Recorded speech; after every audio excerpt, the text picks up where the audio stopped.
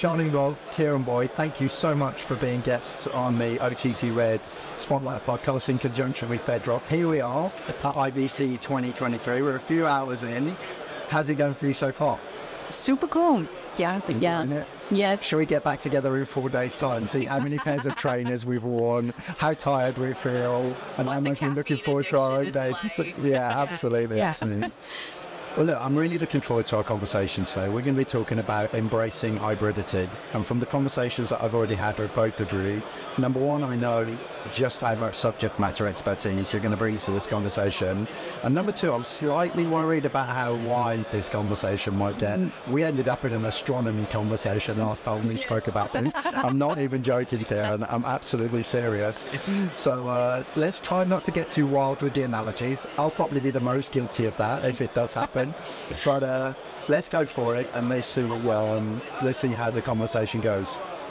First of all, I'd love for you to just give a brief introduction to yourself so that people who are listening get a feeling for who you are, what you do now, who you work for, and what your posture is on this topic.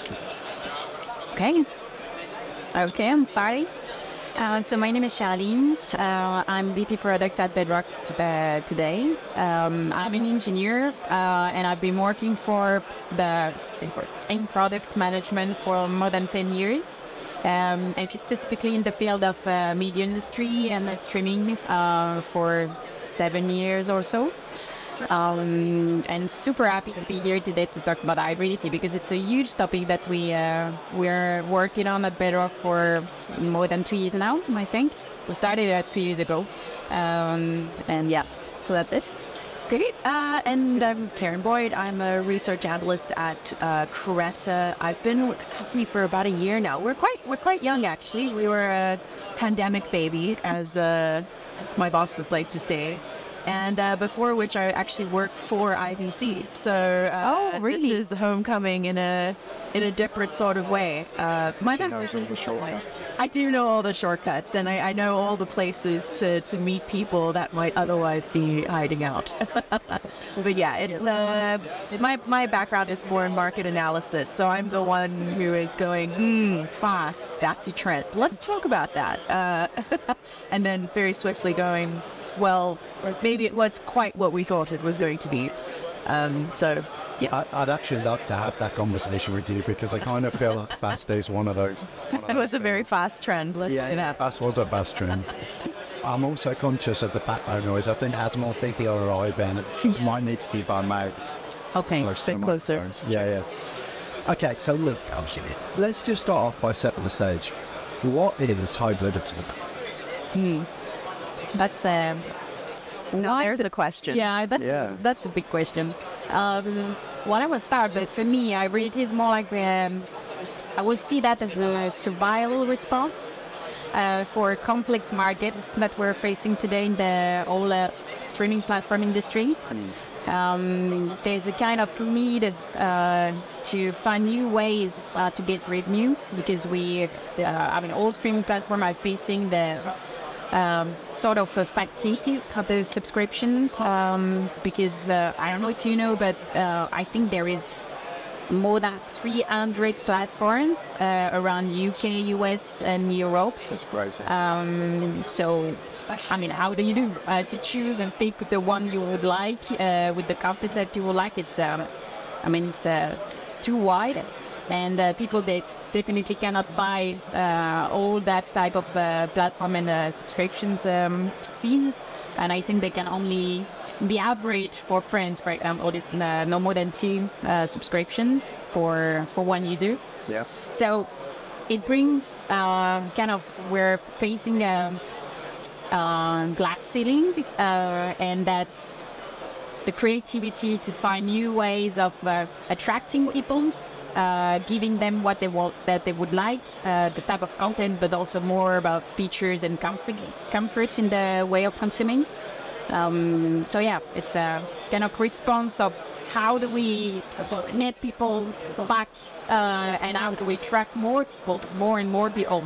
The topic of hybridity is just so innately interesting, because I think one of the things that media and entertainment or broadcast is quite guilty of is that we think we're creating new things and new opportunities that have really existed all along. So, there's a very big resurgence at the moment of thinking about advertising revenue and like how can we get more advertising revenue. But of course, advertising revenue is how broadcasters have been making money for the longest period of time. Yeah.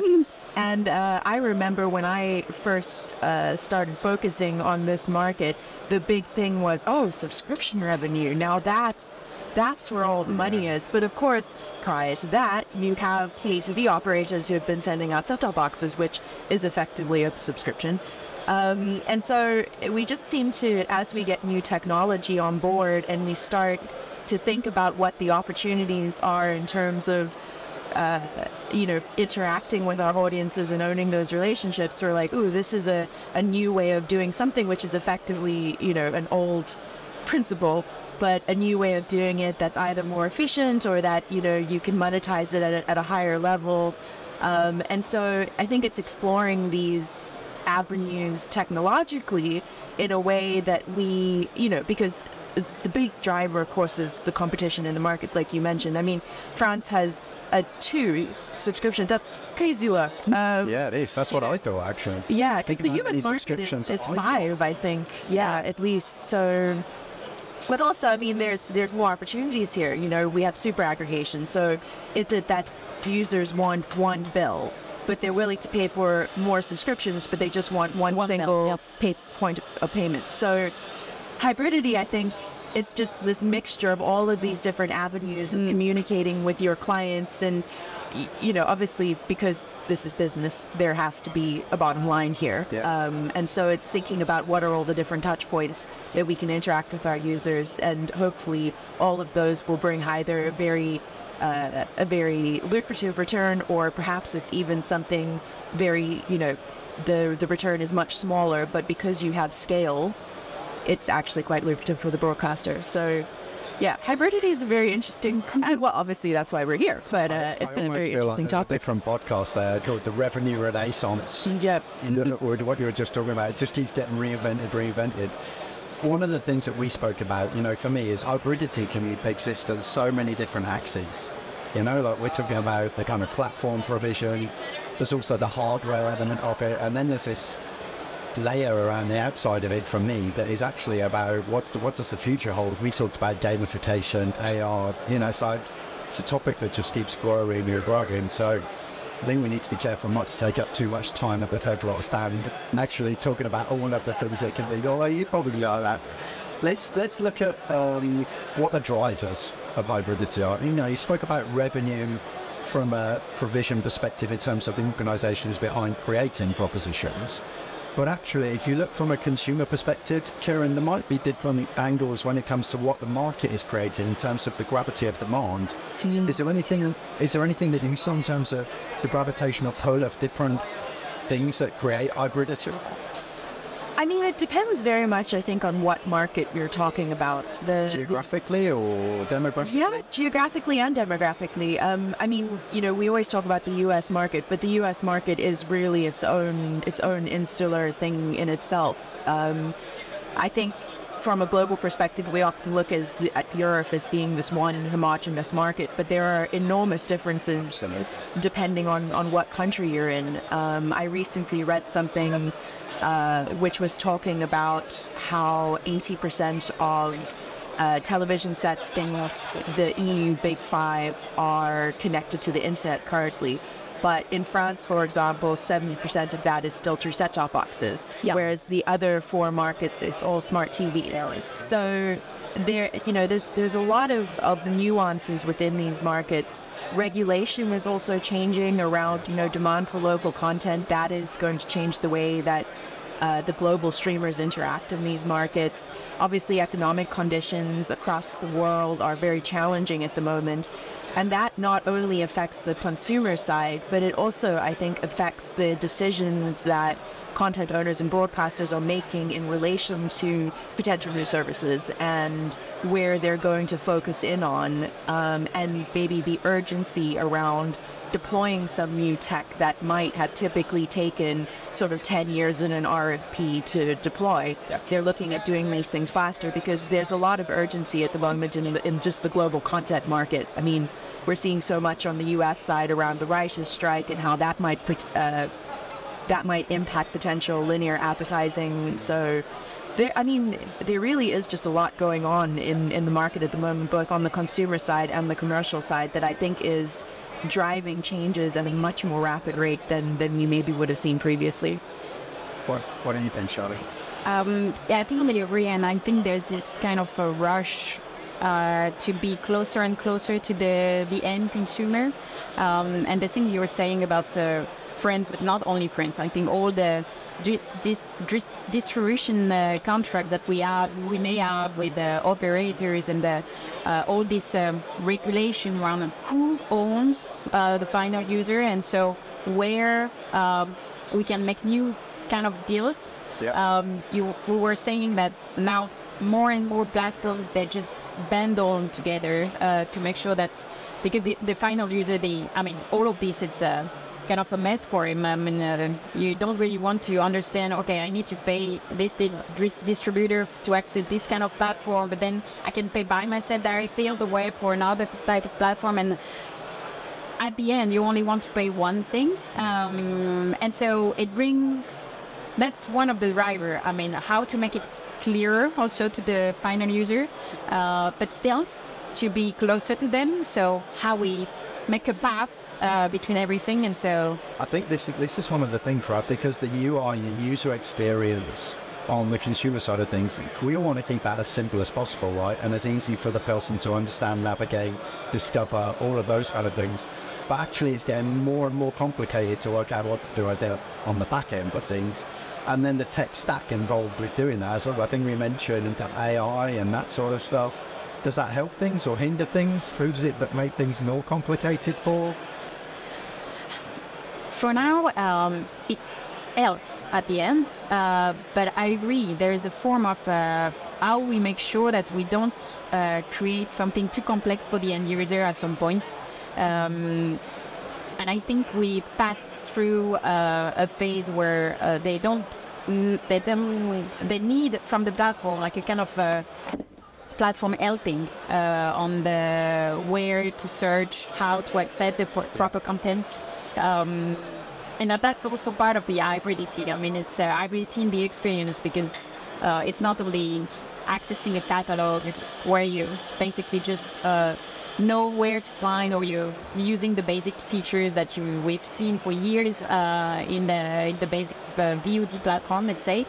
Now with the AI, people are more passive, and they are waiting for the platform to speak by itself and to bring the content directly to them. This is why I think fast is also a good example of a mix between hybrid model in terms of revenue and this passive way of consuming that people are looking for. So this is why the drivers are really combined. It's also linked to the way people want, what they want to consume and how they want to consume. But it brings a lot of creativity, I think, on our way to define new revenue model based on that, because we can definitely use the direct feedback from and even from us, our way of consuming things. From my perspective, if I think of your accountability at Bedrock, I think it's a really tough job, because it's really polarized, because on one side you've got this massively creative space with all of these influences that you need to think about and consider, and then on the other side it's remarkably objective. You know, how are we going to make sure that the bottom line contribution is as healthy as possible, not only for Bedrock, but for the organizations that are choosing to use Bedrock as their platform? You know, how do we strike that balance on a daily basis? I'm not sure. How do we manage the complexity of all these use cases? That's the question. Yes, it's not easy. I drink a lot of coffee at Bedrock. Yeah, there must be something like that. Yeah, in fact, when we entered the hybrid era, I thought at first that it would be easier for us, because hybrid means everyone's going into the same kind of type of platform, which is a piece.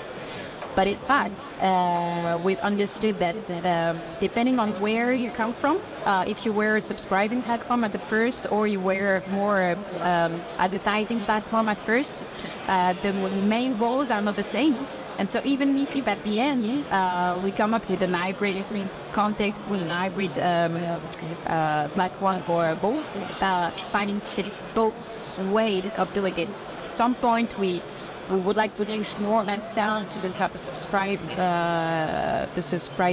offers, and on the other way around, it's how we make sure that we use the proper advertising levers, not to push too much, but how we make it more powerful to bring more revenue on that part.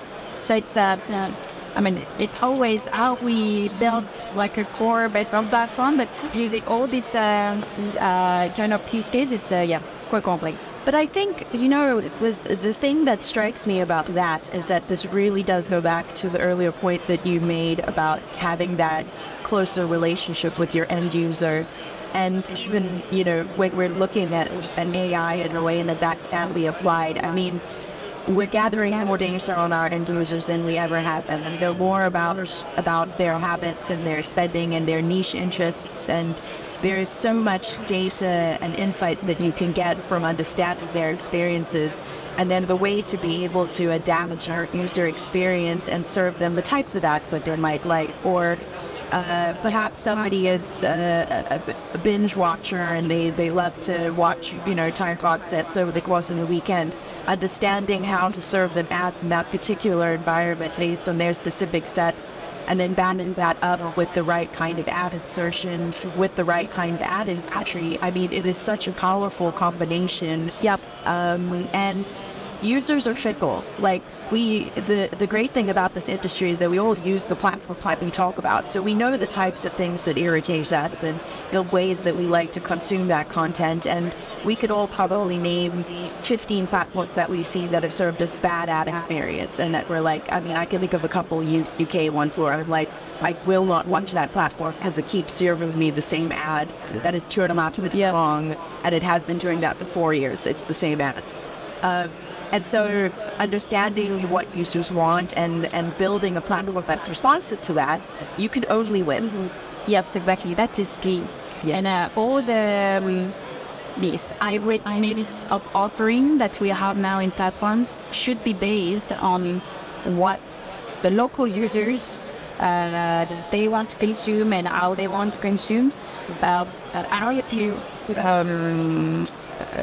you've noticed, but when Netflix they launched the first free tier, I think it was in Africa, in some countries in Africa, and when they decided to create this free tier, at first how they wanted to make people buy the paid tier was to attract with one specific feature, which was the download to go. Yeah. And why is that? It's because there, the old connection is not that easy, and so people are really used to download content to make sure that they can consume it quite simply. Mm-hmm. And so they specifically target on this feature to make people, once they attract the people with the free content, the free tier, to make them upsell with this specifically featured, and I think it was brilliant. Now that also Netflix is doing, with the whole, when you consume the same account and you share the password, now they're blocking that because everyone is using this feature. So it's exactly how we understand people use the platform in terms of feature and content, and how we create the proper upsell levers and where we want people to go. Consuming more ads or being a paid user. And if you even think about that one step further, one thing that we're not quite there yet, but I think as an industry we're very close, is dynamic content insertion into things like fast streams. Imagine if somebody served you a fast channel that was specifically the kinds of random rap that we all watch. But we're too embarrassed to admit it in a forum like this. No one would. So it sounds like you've been watching the same ad for the last 4 years. Well, I didn't want to out the mark, so I won't. But and when you think about the fact that we now also have the opportunity with Gen AI, which nobody wants to talk about yet, because we haven't really got a good answer, but everyone is looking into this. But the way that we can then leverage technology like that to make this scalable, where you're not having to pull manual levers to do this for your audiences, it just happens, and it happens flawlessly.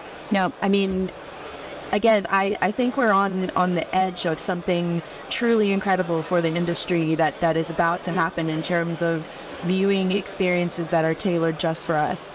And it's going to be a good thing for users, obviously, because we're going to get what we want down to the T, and it's going to be really great for tech companies and broadcasters because they'll be able to monetize this to the nth degree. Let me just challenge that diplomatically, if I can. Let's go. How fundamental or how dramatic do you think that change is going to be? I think a lot of people are waiting for that change.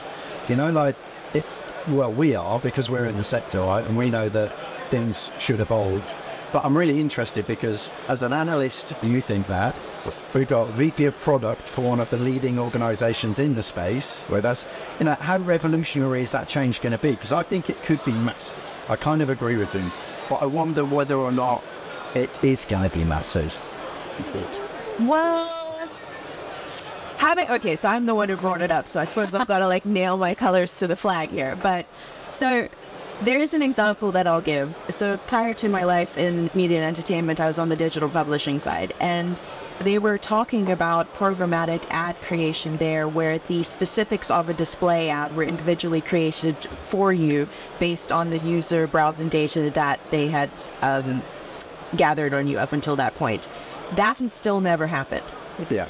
And I think one of the hiccups I think in the market that we have is that we want to believe that everybody's pushing the envelope and that people are really going to take this as far as they possibly can. But when you're actually looking at the companies that are willing to try this new tech to the level that it will need to be, like somebody needs to build a use case for this, that everybody else can go, they did that really well and it didn't cause them massive loss in share price, or it didn't cost them X billions of dollars. And there's a handful of those companies that are going to do it. Whereas the vast majority of the market, even like Europe, I mean, broadcasters who have the highest market share in their markets, it might only be like 2 million people, which for a company like Netflix is nothing. Yeah. The operators in those markets will say things like, you know, we're too small for Netflix to even want to do an integration with us.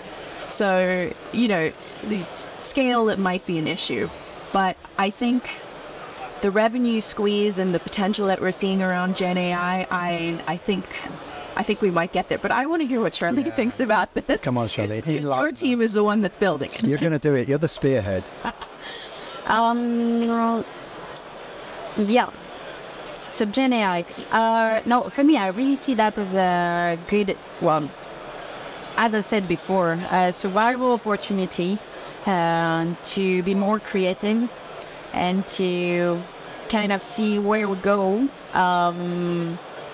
Because, well, I have a feeling that at some point it will end, you know. There will be too much to this space of generative AI everywhere that will blow. I don't know if you've, on the personalization part, for example,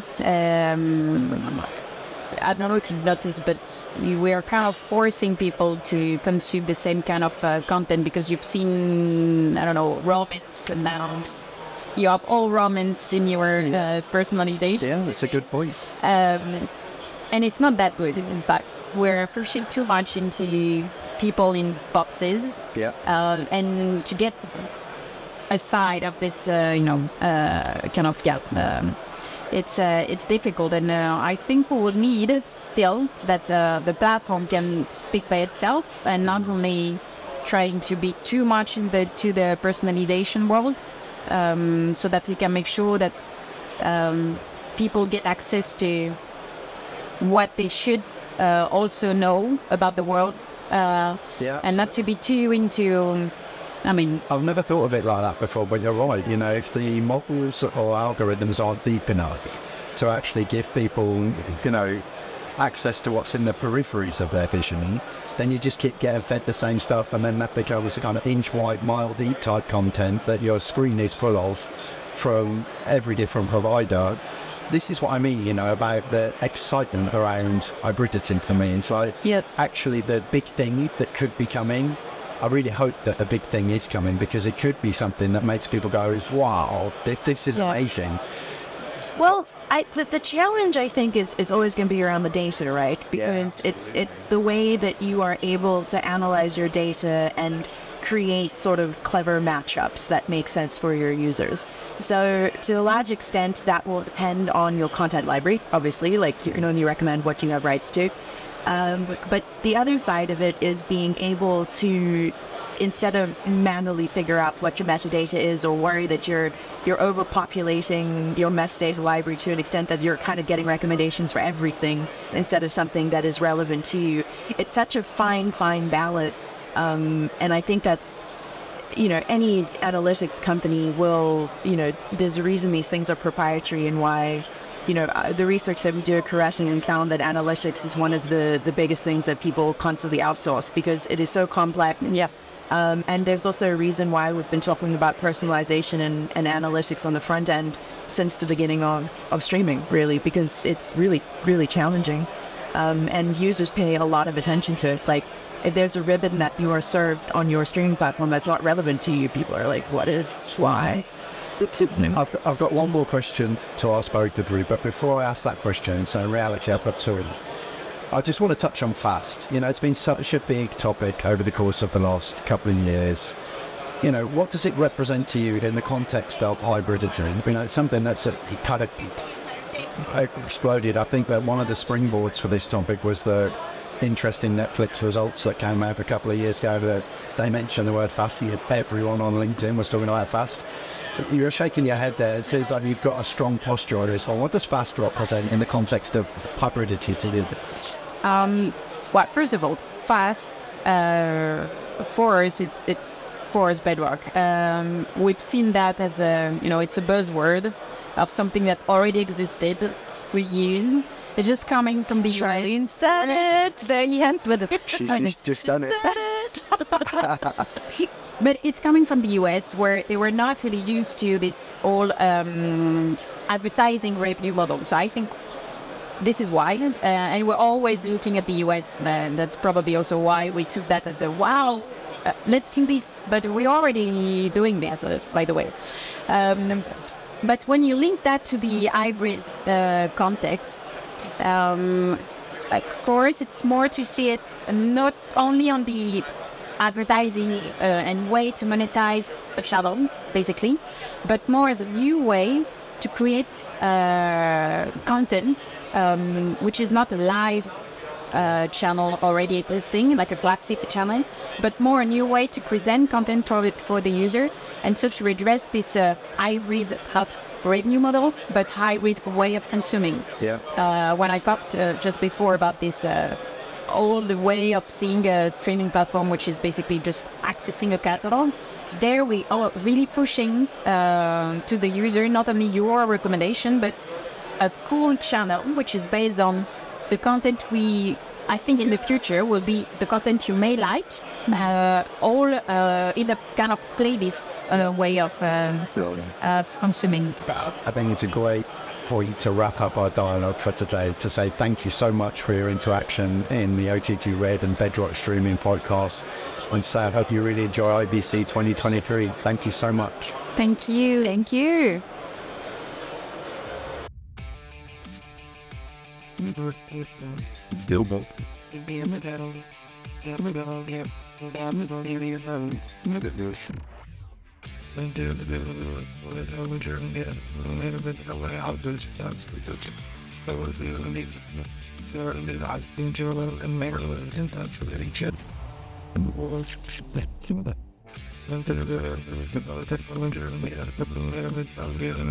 very good. Just pretty. And to life, go for the trial.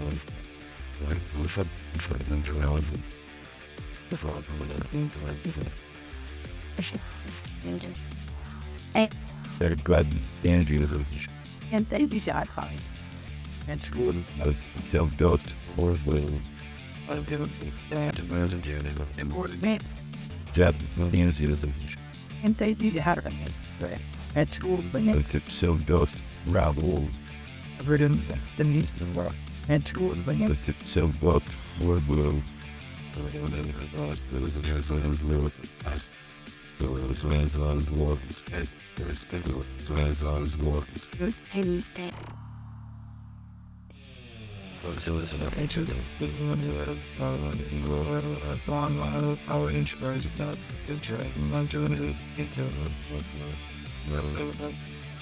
for the hour to Feet.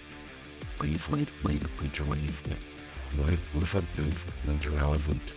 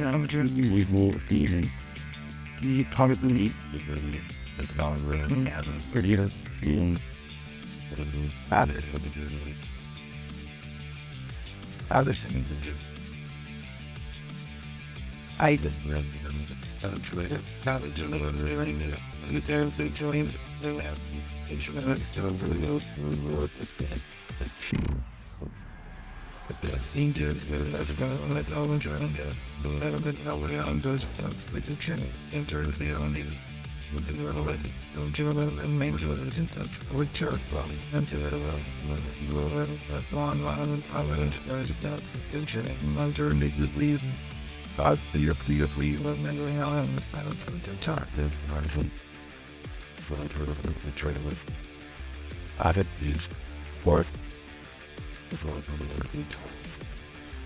So obviously.